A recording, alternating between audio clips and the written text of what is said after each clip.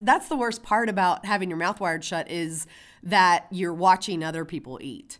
And I wouldn't let my family eat in front of me. I would eat by myself and then go to my room so I didn't have to watch anyone eat. And I just wanted a cheeseburger. I just wanted some kind of food. In summer of 1997, Holly Dunn had just finished up her sophomore year at the University of Kentucky. Instead of heading home to Evansville, Indiana, she rented an apartment in Lexington with some friends and took summer classes. In June, her friend Annie turned 21, and although Holly was still underage, she and her friends wanted to get Annie a celebratory drink. And it was a laundromat and a bar, which I guess was a great idea at the time. And it was called Sudsies. And we went in, and of course we got in, so that was a good sign. We went up and sat at the bar, and we ordered her a drink. And there were several gentlemen sitting at the bar, and they were all college students, you could tell. And we just started talking to them. And Chris and I ended up, I think we were almost sitting by each other, or at least one away from each other.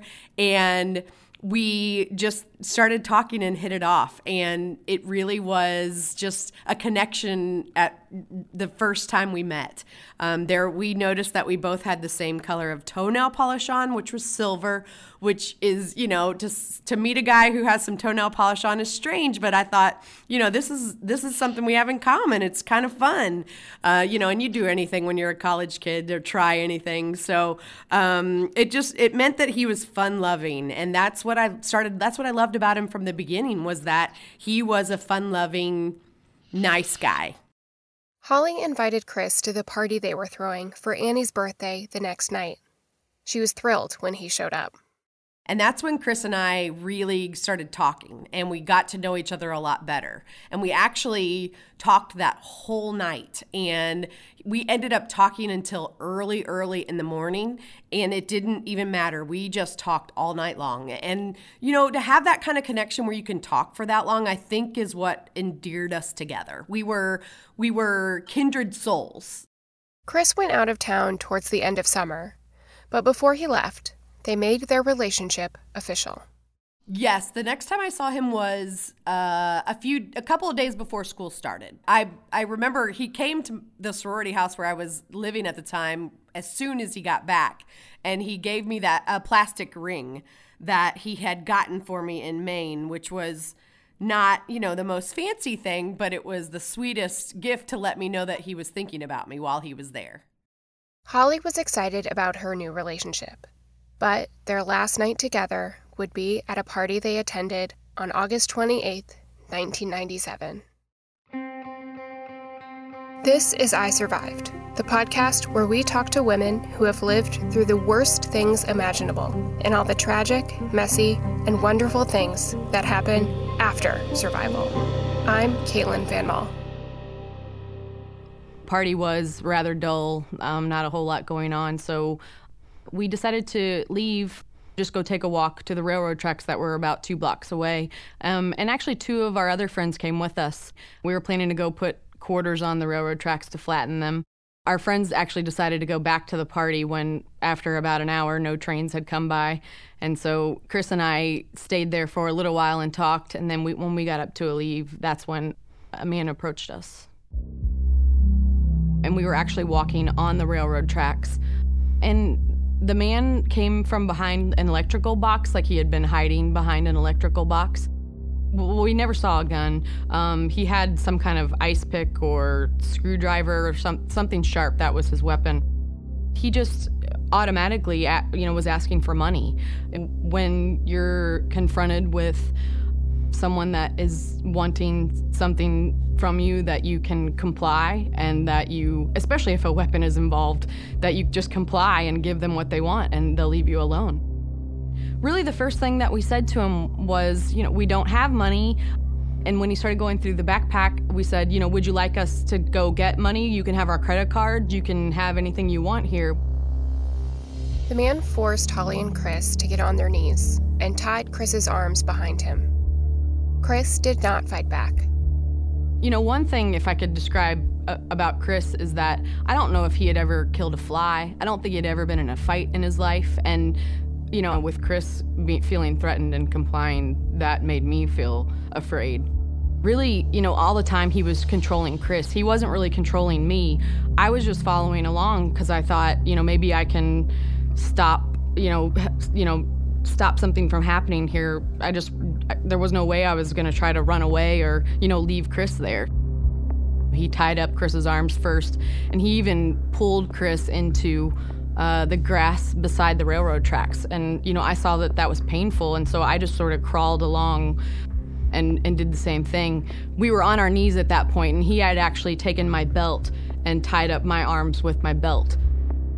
You could tell that he had done this before. He knew how to control us. He knew he needed to tie us up. He knew that he needed to disable Chris. And so, everything that he did, you could tell he had done it before.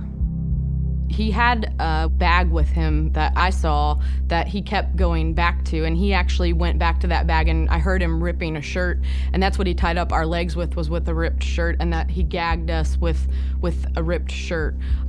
And when he gagged us, I actually stuck my tongue out so that the gag wouldn't work, so I could continue talking to him. And I did. I was just asking him questions like why he was there. And he was telling crazy stories, like he had just broken out of jail and he was waiting on his friend, and his friend was going to be coming back with some food for him. And just nothing really made sense. We were sort of on a hill, so we were down at the bottom of the hill, and the railroad tracks were up from where we were laying. So he would go back up to a bag or whatever he had, with him. And so anytime he'd go back up, that's when I would try to untie myself. But he never left our side longer than just a few minutes. So anytime, I was trying to strategize on what we were going to do, it was only a few minutes time before he would come back. Well, I'm not really sure how much time passed before he came with a rock to hit Chris.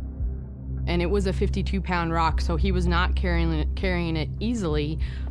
But he hit Chris, on his head. It was just like a dream. It was, I didn't know really what was going to happen to me. I actually heard Chris gurgling after he had hit him, so I asked him to go and turn Chris's head to the side because I didn't want him to choke on his own blood.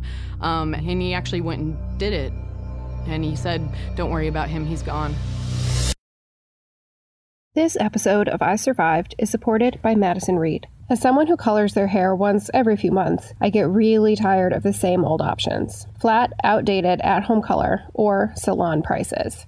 That's why Madison Reed is such a revolution. It's salon-quality, at-home color starting at just $22. I Survived listeners get 10% off plus free shipping on their first color kit with code ISURVIVED at madison-reed.com. Madison Reed takes at-home color to a new level, giving you gorgeous, shiny, multi-dimensional, healthy-looking hair. This is game-changing color you can do at home and look as if you just came from the salon. And there's a reason Madison Reed is different from anything else out there. It's crafted by master colorists who blend light, dark, cool, and warm tones to create over 55 beautiful, multi-dimensional shades. Find your perfect shade at madison-reed.com. That's madison-reed.com. And as a special bonus, I Survived listeners get 10% off plus free shipping on their first color kit with code ISURVIVED. That's code ISURVIVED. If you enjoyed listening to I Survived and want even more true crime delivered right to your inbox, subscribe to A&E's Real Crime newsletter. Be the first to receive interviews with your favorite A&E crime show personalities, get unique insights into some of the most notorious crime stories in history, and dive deeper into the behavior and personalities of infamous criminals. To subscribe to A&E's Real Crime newsletter, go to aetv.com/real-crime to sign up. While you're there, check out A&E's Real Crime blog for everything true crime. Want to know what death row prisoners request as their final meals? Or what happens to a house where a gruesome murder took place? It's all on the Real Crime blog. Catch up today at aetv.com/real-crime. I remember a lot more of talking to him after he had hit Chris, because I think that I went into a survival mode after he had hit Chris. at that time, like, I asked him what his name was, and he asked me what my name was. I was just trying to make him know that I was a person. I was, trying to get to it. If he had an emotional side, I was trying to get to it. Holly was trying to befriend her attacker, to humanize herself. I had talked to him the entire time. I had, asked him to do things for me, and he was doing things for me. And I just believed that I had befriended him and that he wouldn't hurt me because he had told me that. And I don't know why I thought that a person who had, done these horrible things was telling the truth. The attacker had told Holly and Chris that there was another person out there in the darkness. So when he began to sexually assault her, she thought it had to be the other man. And I tried to fight him. I basically was, screaming and trying to hit him. And he stabbed me in my neck and said, "Look how easily I could kill you." I felt like I was floating above my body. I did not feel anything. He had just stabbed me in my neck, and I didn't feel that. I wasn't feeling pain. I wasn't feeling anything. He took off my pants, but that was all. He didn't completely undress me. Even after he raped me, I asked him to put my pants back on because I thought, if he's gonna kill me, I don't want to be found laying here naked. So he even put my pants back on after he attacked me. So, at that point, he was doing things, and I really thought he was gonna let me go. And I was saying, I really want to see my family again. I really want to see my friends, and I won't turn you in. I'll just leave, and I won't tell anybody that you did this. So, my mind was trying to do anything to just make him stop. And I was begging for my life. I was telling him that I wanted to see my friends and family again, that I, did not want to die. The moment before he hit me, I really thought that I had convinced him that he wasn't going to hurt me, that he was going to leave me there. He hit me in my face, and I think what I did was I turned over to stop him from hitting me in the face, and so he hit me about 5 times in the back of my head. I thought I remembered him covering me up with, like branches and grass and things, and then I thought I even remember saying, like, thank you, because I knew that I was still alive, and that I was saying thank you for leaving me here alive. But, I don't think he knew that I was still alive. I think he definitely tried to kill me. Really, the next memory that I have was appearing in someone's front yard. I was covered in blood, and I didn't knock, I didn't ring a doorbell, I just walked into this person's house. I remember saying, I've been hurt, my friend is still out at the railroad tracks, we need help. And I don't really remember exactly, but I said to call 911, and that I definitely was going into shock. It was now almost 3 a.m., and luckily, another University of Kentucky student who lived in the house was awake watching TV. He quickly called 911 for a blood-soaked Holly. He talked to her to keep her awake until police and EMTs arrived. She was insistent that they go help Chris, not knowing that he was already dead. I think the first person I said that to was the EMT that was riding on the ambulance with me, because I wanted to make sure that they knew where Chris was. And so I don't know if I was saying so much, about me. I was just saying we were attacked. My friend's still out there. You need to tell somebody to go find him. I was trying to make sure that everybody knew that Chris was still out there. And then I told him that I wanted to go get a cheeseburger. And that's the kind of humor that I have, that, it's a defense mechanism, but it's like how I protect myself. And so I asked him to stop by McDonald's on the way to the hospital to go get a cheeseburger, which actually we should have done because it's the only thing I craved the entire time that my mouth was wired shut. At the hospital, doctors were able to fully assess her injuries. So I had a broken jaw, a broken eye socket, and a stab wound in my neck. And then I had numerous lacerations in the back of my head. So they had to staple the back of my head shut, and I begged them not to shave my head. I don't know why that was so important. And actually now as I'm older, I think that might have been interesting to have my head shaved just to see what it looks like. But, I begged them not to shave my head. So they stapled my head shut on top of my hair. And they then I had the broken jaw, broken eye socket, and the stab wound they didn't do anything to because it needed to just drain. And it was a puncture wound more than a stab wound. It was, a small puncture wound. And then my broken eye socket, there's nothing they can do for a broken eye socket. I actually don't know if I was told that if I told anyone that I was sexually assaulted. I'm sure I did because they knew that they needed to do a rape kit. But I was in and out of consciousness once I got to the hospital, so I don't know what I said and what I didn't after that point. So I remember the ambulance ride, but I do not remember getting to the hospital. I remember waking up in the emergency room. Holly wasn't in the hospital long before a detective came to ask her some questions. Detective Sorrell I met him in the hospital, and I actually met him before my parents even got to the hospital. He was one of the first people I met in the emergency room that, weren't nurses and doctors.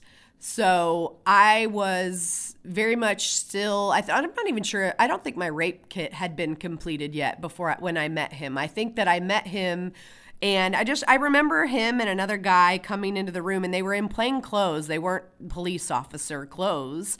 They came into the room, and, he came up to the bed, and, I was in pain. I wasn't comfortable. I just remember being kind of antsy, and him coming up to my bed and being like, "I'm Detective Craig Sorrell," and being very professional, saying, "Hello, it's nice to meet you. I'm Detective Craig Sorrell. I'll be handling your case."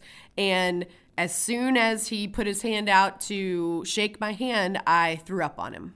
And I really think that, it sounds silly, but it broke the ice between us. And I think I think I just threw up on his hand. I don't think it was like in his face. And it helped that he thought nothing of it, and that he was, the same guy, very professional, there to help me.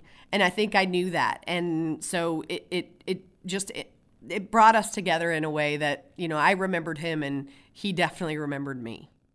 Shortly after her very memorable meeting with Detective Sorrell, her family arrived.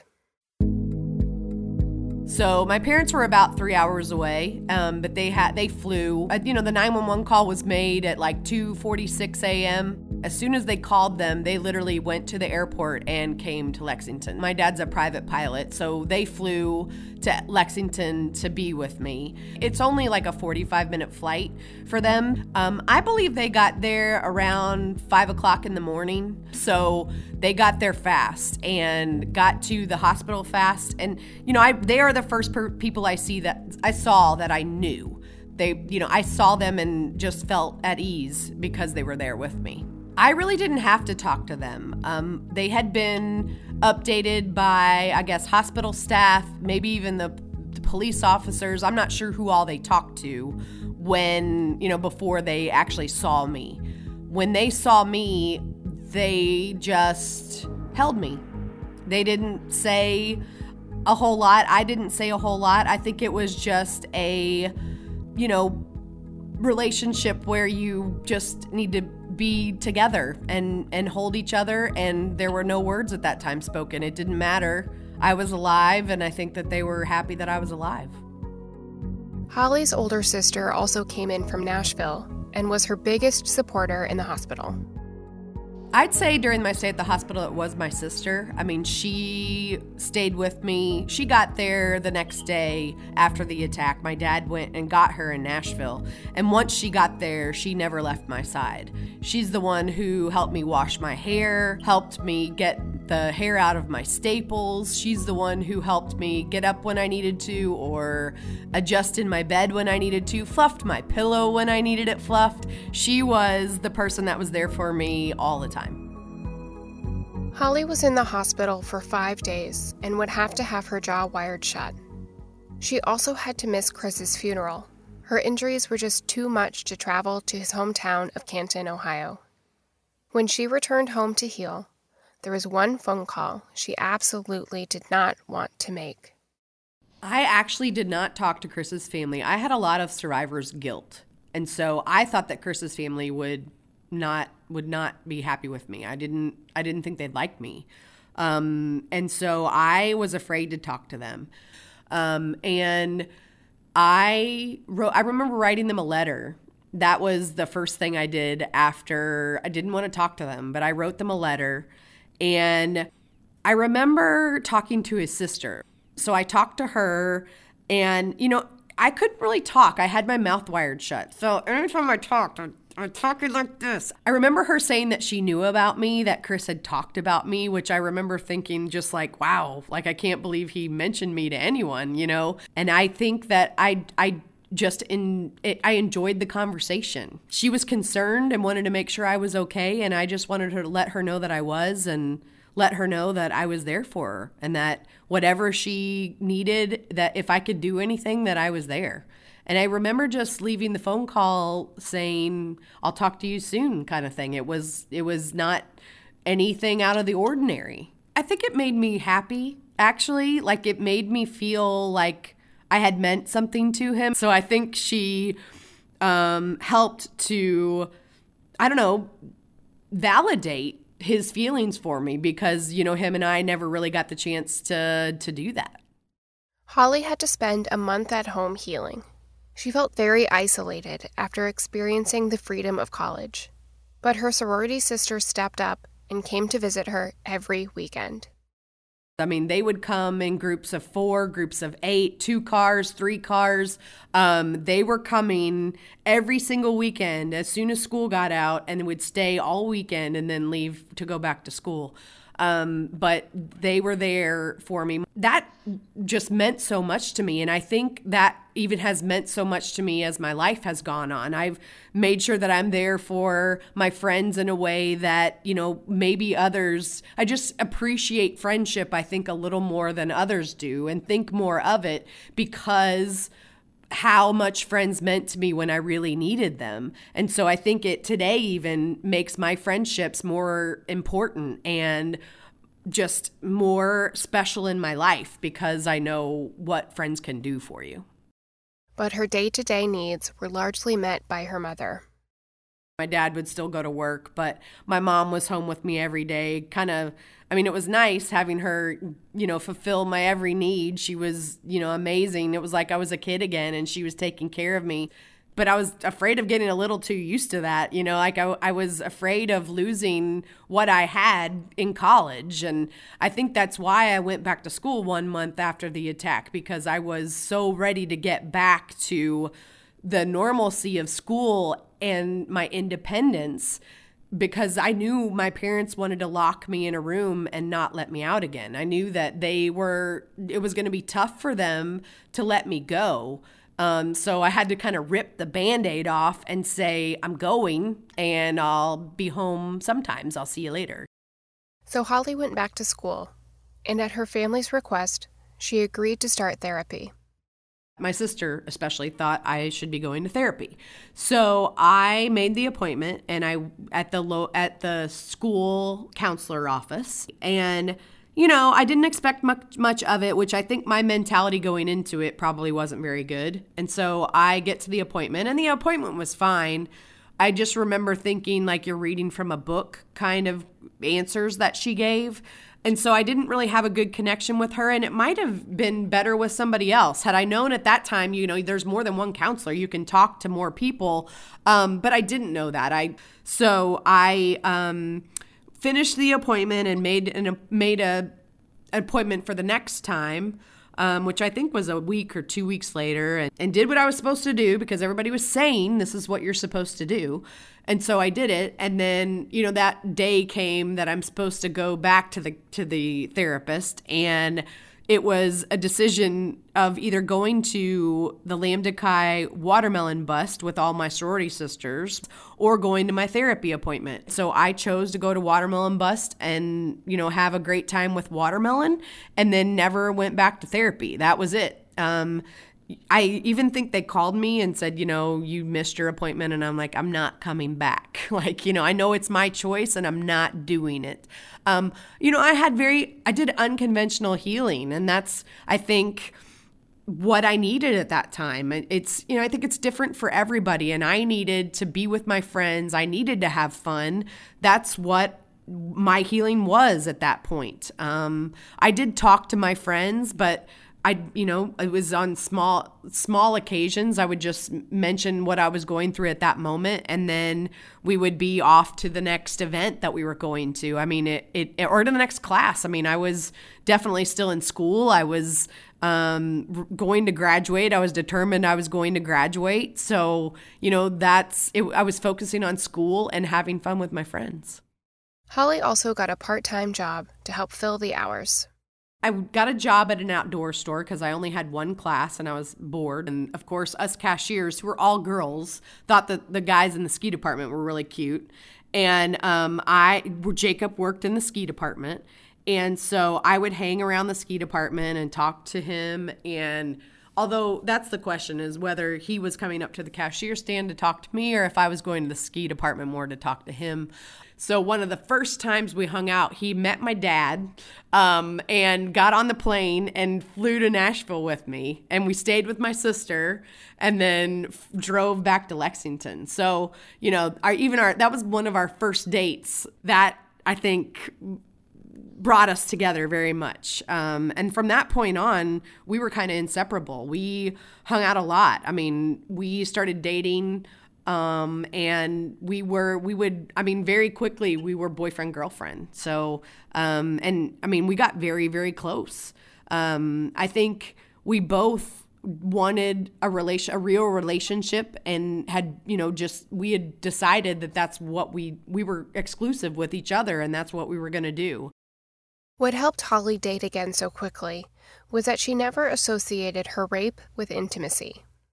No, I didn't feel guilty. I really felt like that's what Chris would want me to do. I mean, truly, again, like separating the relationship and intimacy and that horrible thing that happened, I think helped me to be able to go into that relationship again quickly. I wanted to know that I could be in another relationship. I mean, I wanted to know that I could trust somebody and have those feelings and feel those just any kind of feelings toward another person. So I think I felt I didn't feel guilty. I just felt, I think I felt cautious at the beginning because I was afraid. I was afraid, especially of what he knew about my story and then what I was going to have to tell him. My friend had actually talked to him that worked at the store, had actually told him about me, and he actually knew about me before I started working at the store. So he knew a lot, and so I didn't have to tell him a whole lot. I mean, I think for me, because it was a stranger and because it was this horrible thing that happened, I could easily separate it. And disassociate it from what a regular relationship was.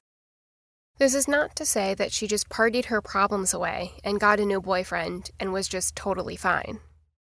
I think my emotional healing occurred last, kind of. I really know that I had to emotionally heal around the 1-year anniversary of the attack. I started going through kind of some things that I couldn't really explain. I started to, do poorly in school. I was not getting good grades. I couldn't get out of bed. I was feeling very depressed.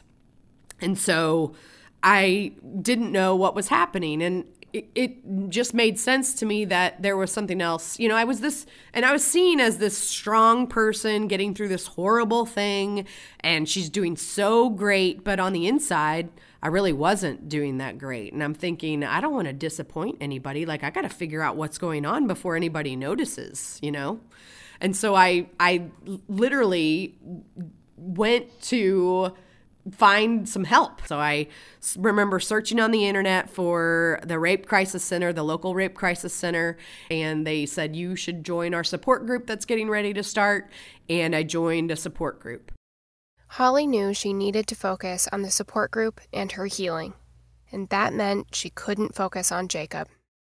And I really think that I completely blindsided him when I broke up with him to join the support group.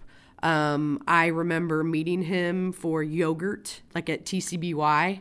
And then I told him that I was breaking up with him. And he was absolutely flabbergasted and blindsided. I mean, he had absolutely no idea. And I don't think he really understood why I was doing it. I don't think he could understand. I mean, I didn't understand it. I mean, I just knew that I needed to be alone and figure this out. I mean, it was emotional to have to grieve and grieve Chris dying, but it was very emotional to have to deal with being raped. And so that's what the support group at the Rape Crisis Center did for me. The help she got at the support group was a game changer. They taught me that I used humor as a defense mechanism. You know, they told me stop making jokes, like stop trying to make us stop crying. They were like, you're supposed to cry. You know what I needed to know? I needed to know that I didn't have to put on this face with them, that they accepted me for what I was, and I could cry and I could yell and I could scream and I could hit things. I could do whatever I needed to heal. And I think that's, I just needed to know that that was okay. I needed them to tell me that I was normal, that what I was doing was normal, how I was feeling was normal. I still do that today. I still feel like I have less bad days than I ever did before, but I let myself have those bad days. I let myself feel what I need to be feeling. Like if I'm feeling bad on a day, I let myself feel bad. It's not, you don't have to fix it and you don't have to change it. It's just a bad day and we're allowed to have them. We don't want to have very many. You don't want to have a lot of bad days, but you're allowed to have one. You're allowed to cry. You're allowed to scream. You're allowed to be happy. You're allowed, all the feelings, we're allowed to have them. But after the 6-week program, she was still thinking about Jacob. When I first joined the support group, even though we were broken up, he would send me flowers and be all sweet. And I think at that time I'm going, just leave me alone. I gotta heal here. Leave me alone, And once I went through the 6-week program of the support group, I kind of realized oh man, I made a really big mistake breaking up with him. I should call him and talk to him. And so I try to call him and he hangs up on me. At that point, he had gotten through the being sweet broken up part and he had gotten to the anger broken up part. And so he was very angry with me and he wouldn't talk to me. If I would see him out, he would turn the other way. If I called him, he hung up on me. It was absolutely cutting me off. And I thought, well, I ruined that one, that was a big mistake and that's done and I totally ruined it. I think even at that point, I did maybe get a hold of him once. I found out where he was living and I went to his house and we talked, but he was so angry that, he didn't want anything to do with me. So she accepted it and tried to move on. She went on with school and was looking forward to her last year of college. When she was home that summer, an unexpected opportunity presented itself. A woman from her church asked her to speak at a retreat for teens. Holly had actually attended the retreat before, but wasn't so sure about speaking publicly about the attack, especially at a faith retreat when her own feelings about her faith were conflicted. I definitely went through anger with God. Especially right after the attack. I felt anger toward God, toward my faith. I felt like, why would God let this happen? I don't think I really voiced it with anybody. It was inside me.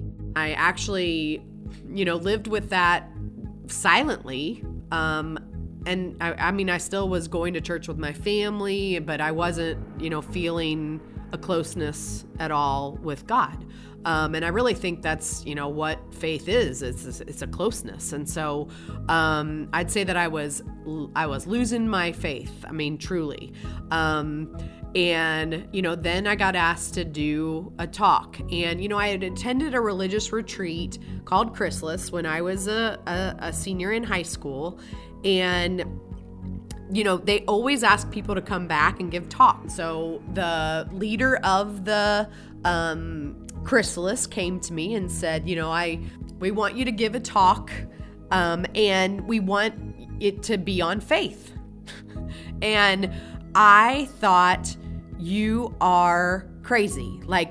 You are asking a girl who is completely angry at God, who is losing her faith to give a talk on faith. And I don't know why, but I was like, all right, fine, I'll do it. You know, like, you're going to be sorry you asked me, but I'll do it. So I'm going through the whole retreat with everybody, just going through the motions is what I was doing. And we get to the point in the talk where in the retreat where I'm supposed to talk, and they right before it, all the leaders gather around you and pray over you before you give your talk. And I cannot explain to you the feeling that I had when they all prayed over me for me to give my talk. I mean, it was a feeling of like strength, like power over me. And, it was pulling me, and it was pulling me into the room, and it was truly, I felt like it was God pulling me. And so, I'd planned the talk I was going to give. I was actually just reading an article that somebody had written about me because I couldn't talk about myself, And so I read the story, and at the end of it, the guy that wrote the story had said, this happened to a friend of mine. I went to school with her, and I even had a crush on her all of 5th grade or something, and I was like, and so in the talk even, I just said, and I had no idea this guy had a crush on me all of 5th grade. And so then they realize that it's me that I'm talking about, and everybody's crying. I'm crying. It was so powerful. And then the words that came out of my mouth were not mine. I did not plan to say them. Then I started talking about how I was so angry at God, and I was so lost. And, truly it was, God sent me the words to say. And truly that's what I was feeling. Like, I was feeling like God was just carrying me to this moment, and that's the reason I survived, and that's the reason why I lived, was because he let me, because he held me.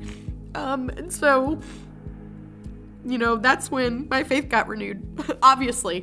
That's when I knew that God was with me. I think it's amazing. I know that there is something beyond me. I know that there is a higher power, and I know that it's the reason I'm here today. And that's, I think that I do that in my daily life, that I am, I know that I'm alive because of him, and I know that now my work that I do is because it's because of him. So. Sorry, it's amazing what gets me crying. It's at every point in my life, it's been a different thing that gets me crying. And so, yeah, I knew something would get me there, but I didn't know what it was going to be. So there you go. The speech at Chrysalis led to others. That was the first time I spoke publicly about it. And then the next time was when I spoke at the University of Kentucky to 700 women going through recruitment at the University of Kentucky. So, it was 2 years after the attack, I started actually thinking, like, I could talk about this and it can make a difference. So when I first started speaking, it was very hard for me. I was emotionally drained after I would do it. I would cry through the entire talk, and then I would have to take a nap because I was so drained from the emotional side of it. But that, I think it was healing for me. It was so amazing, the response that I would get, the people that would come up to me and say, thank you so much for telling your story. I had this happen and I've never talked about it. Or, it's the people that were amazing. And so I had all these people coming up to me telling me how awesome it was to hear me. And then I was healing from telling the story, because the more times I talked about it, the less control it had over me, and the more I had control over it. And I think I realized it after the first time I spoke, I wanted to do it again. I couldn't wait to do it again. Up to this point, there had been little progress in finding Chris's murderer and Holly's rapist. In the year since the attack, they still had no suspect. I knew that he didn't have my name. My name had never been released, and I had told him a fake name. So I knew he didn't have my name, and I knew that he didn't know where I lived. He didn't take anything from me, so he didn't have an address. He didn't know anything about me. And so I kind of lived scared, but not, so afraid that I couldn't live my life. Holly even lived alone her senior year. I had, done some emotional healing. And so I decided that I needed to gain back my independence and to not be afraid alone. So how else to do that but jump in the fire and get an apartment by myself? Because I have always loved being alone. I've always loved my independence, being a strong, independent woman who, I slept with a butcher knife beside my bed. I looked over my shoulder. I locked my door at all times. I took self-defense classes. I definitely was an aware person living by myself. And I had friends at my house almost all the time.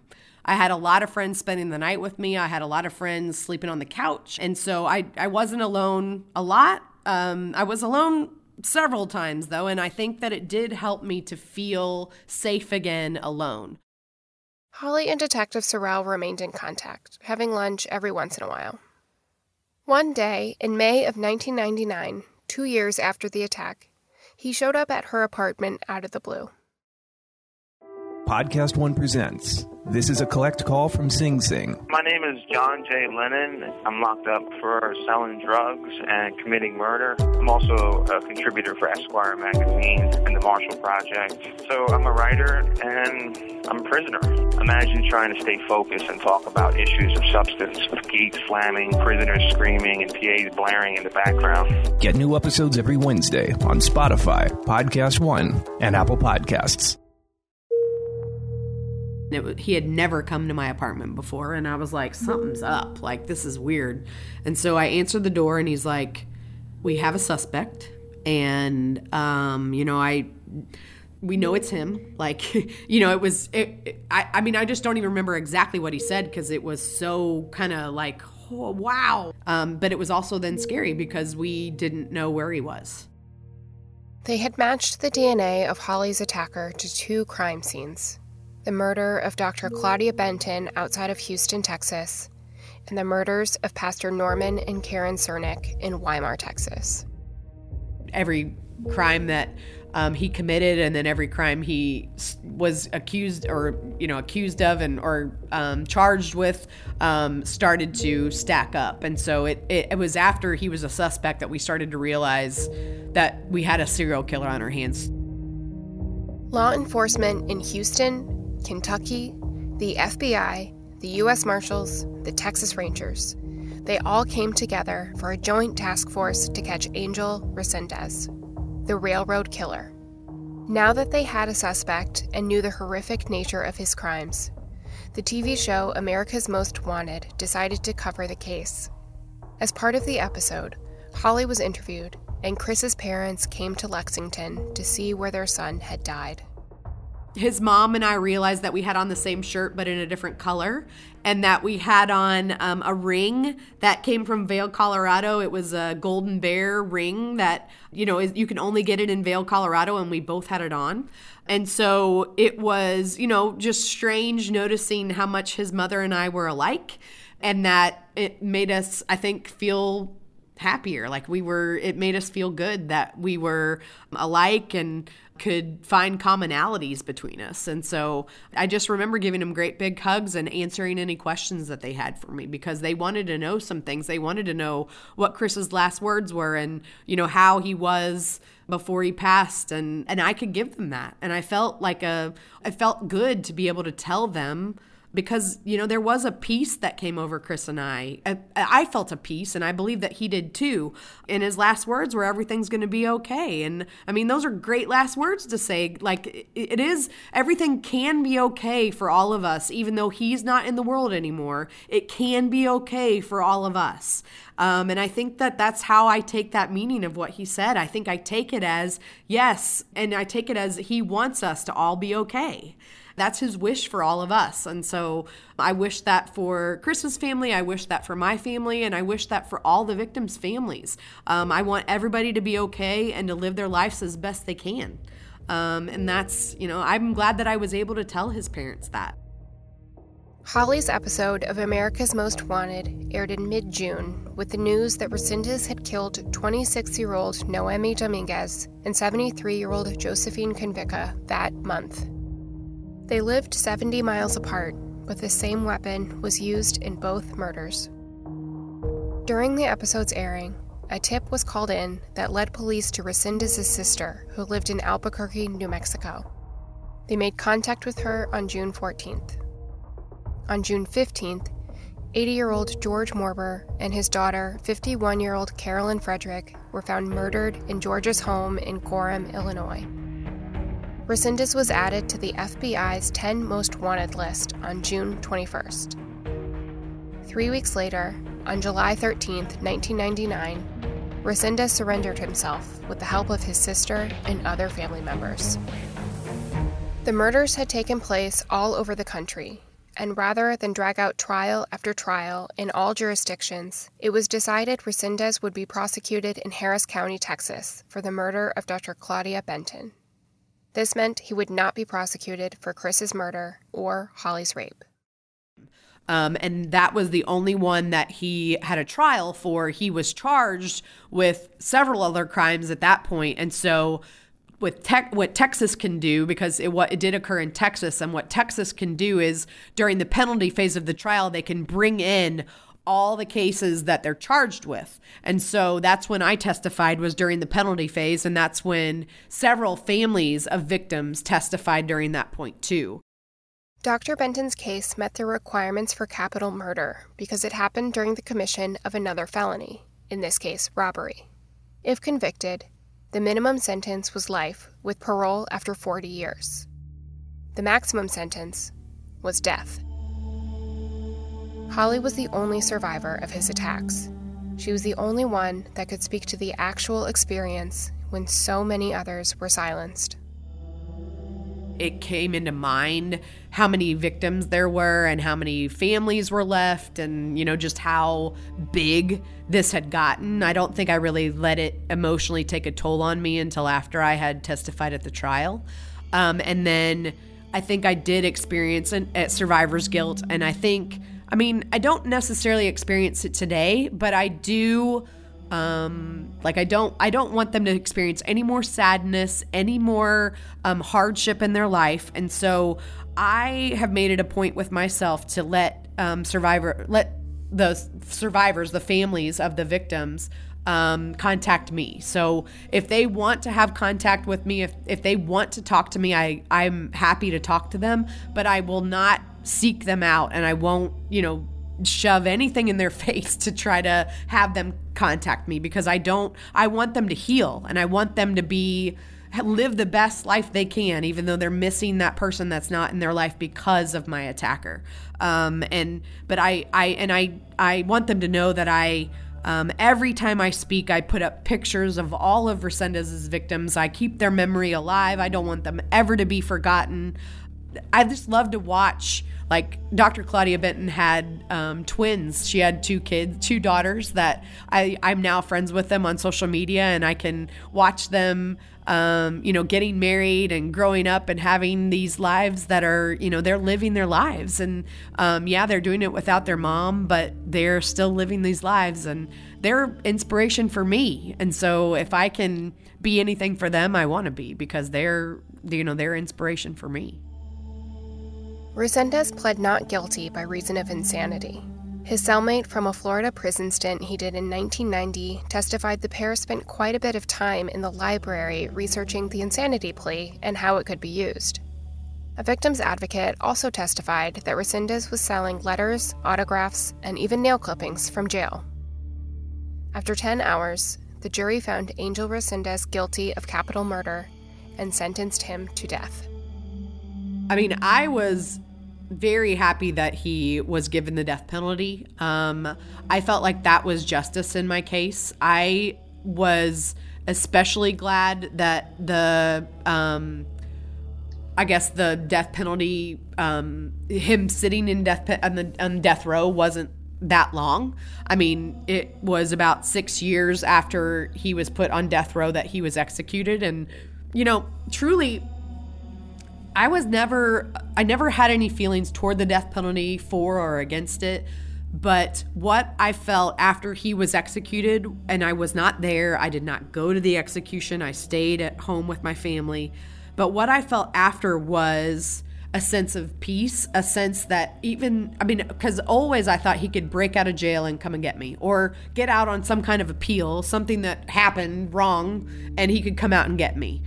Because I testified against him, because I was the only one that he left alive. Like, there was, and it was not maybe rational, it was somewhat irrational to feel these feelings, but I felt them. And so when he was executed, those feelings went away. And I no longer felt that he could ever hurt anyone again. And I felt like it was justice. I felt like it was what needed to happen to somebody who created so much evil. Resendez was executed June 27, 2006. In his last words, he asked for forgiveness from God. As Holly says in her book, Soul Survivor, if I ponder the possibility that his repentance and remorse were sincere, then, based on the tenets of my Christian faith, I have to also ponder the possibility that I may encounter him in heaven one day, redeemed and restored. Here's how I wrap my head around it, because I believe that God's going to take care of me. And I believe that, even though if we go to the same heaven, we got to think about how big heaven might be. And so it's like, somebody is 8,000 miles away. And I feel like that's how it's going to be in heaven. I feel like, if we do end up going to the same place, then I'll never see him.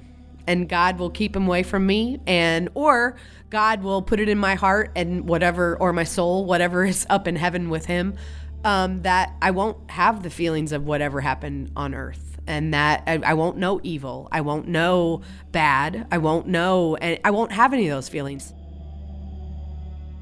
In the 6 years between Resendez's guilty verdict and his execution, Holly focused on living her life. Shortly after the trial, her ex-boyfriend Jacob reached back out to her. He just said, I don't know why I'm calling you. Usually when I write people off, I write them off and I'm done. But there's something about you, and I don't know what it is, but, I'm calling you, and I don't even want a relationship, but I'm just calling you to let you know I'm throwing out an olive leaf, basically, is what he was saying. And so I worked for the next 5 years to get him to see me, to get him to call me, we dated off and on, but he didn't trust me. And so I was trying to build trust back with him. And we definitely did some hurting of each other. And it was a long 5 years, but he ended up moving to Evansville with me and proposed, about 2 months after we had moved to Evansville. And we were married 9 months after he proposed. So he is now my husband. And so obviously that's something there was that we were supposed to get married, and that we did. And so now we've been married for 13 years and have 2 beautiful kids. And, you go through all the feelings in the relationship. And, I think we realize that now that, we'll go through all those feelings. And even when they're bad, we still want to be together. And so, I think it's now... I can see my life with him forever, because we can get through anything. And that's what's amazing. And I think that has endeared our relationship, and we will be together. He is my everything. He's my life. Holly never stopped speaking about her attack, and this led to an amazing opportunity in her own community. The idea for Holly's House actually came from a police detective in Evansville, Indiana. He was a sexual violence detective, and he had attended a class where he learned how to talk to kids. And so it was called, at that time, Finding Words, and it was a educational program that you'd go to learn how to talk to kids that had been abused. And he found out at that there were child advocacy centers across the United States, that they were popping up in cities across the United States. And so he came back to Evansville and he said, I want to get one started here. And he knew he couldn't do it alone, so he called me up and he said, And I think he had talked to many other people before he called me, but in my mind, it was just he got this idea and he calls me. And so he called me and he said, I want to start an advocacy center in Evansville, a child advocacy center, and we want to name it after you, and we want you to be involved. And so I'm like, okay, well, I don't think I can just have it named after me. I'm going to have to be a little bit more involved than that. And so at that moment, I was like, well, I Googled what an advocacy center was real quick because I had no idea. So before Holly's House opened, child and adult victims would go to the Evansville Police Department to be interviewed. So they'd go in the same rooms that were meant for perpetrators. They were small closets. They were the size of closets. They were dark. They were dingy. They were ugly. They were meant to make perpetrators feel uncomfortable. And so victims were interviewed in the same rooms. So what we wanted to create at Holly's House was a totally different environment so that victims would be interviewed in a comfortable, safe room with beautiful colors on the walls, with comfortable chairs, and that they would feel safe and comfortable and at home when they were talking about this terrible thing that had happened to them. It's a forensic interview. It's a one interview process. It's an interview that's done one time. It's recorded, and I mean, it is just makes the victim feel as comfortable as they can talking about that horrible thing that happened. And we also have resources available to them that they can use after they report the crime. So even if victims come and don't want to report, we have resources available to them that can help them with legal advocacy, can help them with mental health, can help them with support groups, with whatever they might need in their healing process. It was many tears and much hard work, but it was all worth it. We opened 100% debt-free. And we opened our doors to assist child and adult victims of intimate crimes. And it was amazing. I mean, it is such an amazing resource in our community now. It's been around now for 10 years, going on 11. And that is amazing to me that, we have now become a staple in our community and that we are changing lives and preventing violence and living the mission of Holly's House, and our community is feeling the effects. Holly is now the mother of 2 boys, and she's easing them into understanding what happened to her. I actually gave my son a book the other day to take to one of his teachers because she had asked me for it, and I put it in his backpack, and they know that there's a book that has my face on it. But he took the book to her, and so now his friends ask me when I come, they say, "You are on a book." And they, that's all they think is they don't know what the book is. They just say, "You're on a book." Oh my gosh. And that's what I want them to know right now. They can learn about the story as they do. I mean, my son's going to find out things as time goes on, and he's going to ask me questions, and that's what I want him to do. I want him to ask me the questions, and I will give him the developmentally appropriate answers that I can. I'm not planning like there's going to be a sit-down moment when I tell them. It's not going to be a one moment. It's going to be a lifetime. And that's, I think, how you should do a lot of things with kids. It shouldn't be, it's one sit-down time. It is a lifetime of talking about whatever those issues are that you want to talk to them about. Holly still has a relationship with Chris's parents. As the person who is with their son in his last moments, she's developed a lifelong bond with them. I'm glad that I was able to tell his parents that, and I'm glad that I'm able to be there for them. If I can help them at all in their healing, then I will be, and I love them. They were at my wedding. They were at the opening of Holly's House. They're like my third family. I love them. And not everybody has 3 families. How blessed am I to now have 3 families? That I consider them part of my family, and had this experience not happened with Chris, I probably would have never met them. That's people ask me if I would still be with Chris today if he had lived, and I'm like, one thing I know for sure is I'd still want to be his friend, because he was such a fun guy. He was such an amazing, fun-loving, just great guy. And he was everybody's friend. And so that's one thing I know, is that I would want to be his friend. I don't know if we'd be together, but I'd want to be his friend. And so, but I very much appreciate that my relationship now with his family, and to have that, I think, is healing for both of us. Holly's book, Soul Survivor, the inspiring true story of coming face to face with the infamous railroad killer, is available on Amazon. You can learn more about Holly's House at hollyshouse.org.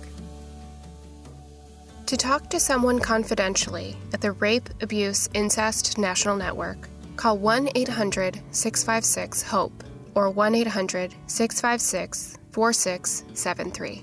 You can also live chat with someone at RAINN.org. That's RAINN.org.